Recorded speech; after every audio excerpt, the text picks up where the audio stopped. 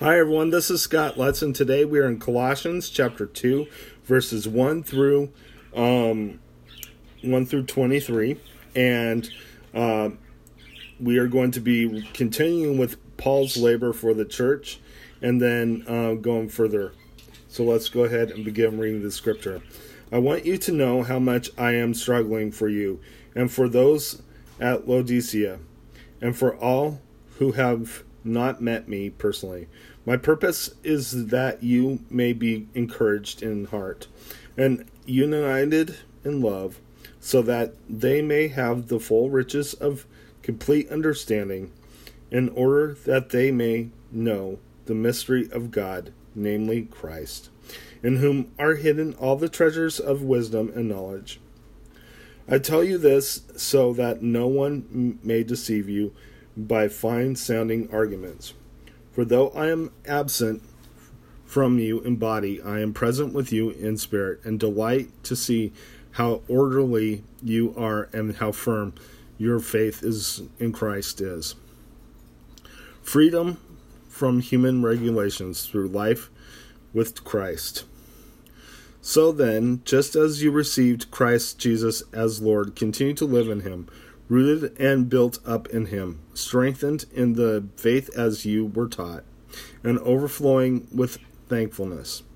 See to it that no one takes you captive through hollow and deceptive philosophy, which depends on human tradition and the basic principles of this world, rather than on Christ.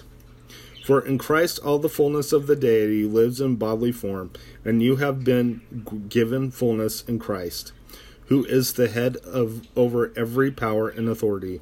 In him you were also circumcised, in the putting off of the sinful nature, not with the circumcision done by the hands of men, but with the circumcision done by Christ, having been buried with him in baptism and raised with him through your faith in the power of God who raised him from the dead.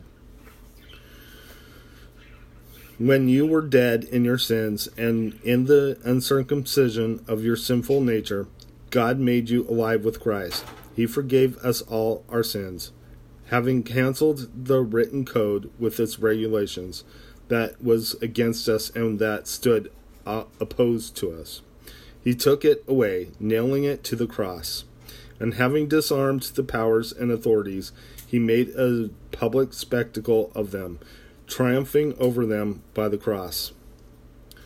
Therefore, do not let anyone judge you by what you eat or drink, or with regard to a religious festival, a new moon celebration, or Sabbath day. These are shadow of the things that were to come. The reality, however, is found in Christ. Do not let anyone who delights in false humility and the worship of angels disqualify you from the prize. Such a person goes into great detail about what he has seen, and has unspiritual minds, puffs him up with idle notions. He has lost connection with the head, from whom the whole body is supported and held together by its ligaments and sinews, growing as God causes it to grow.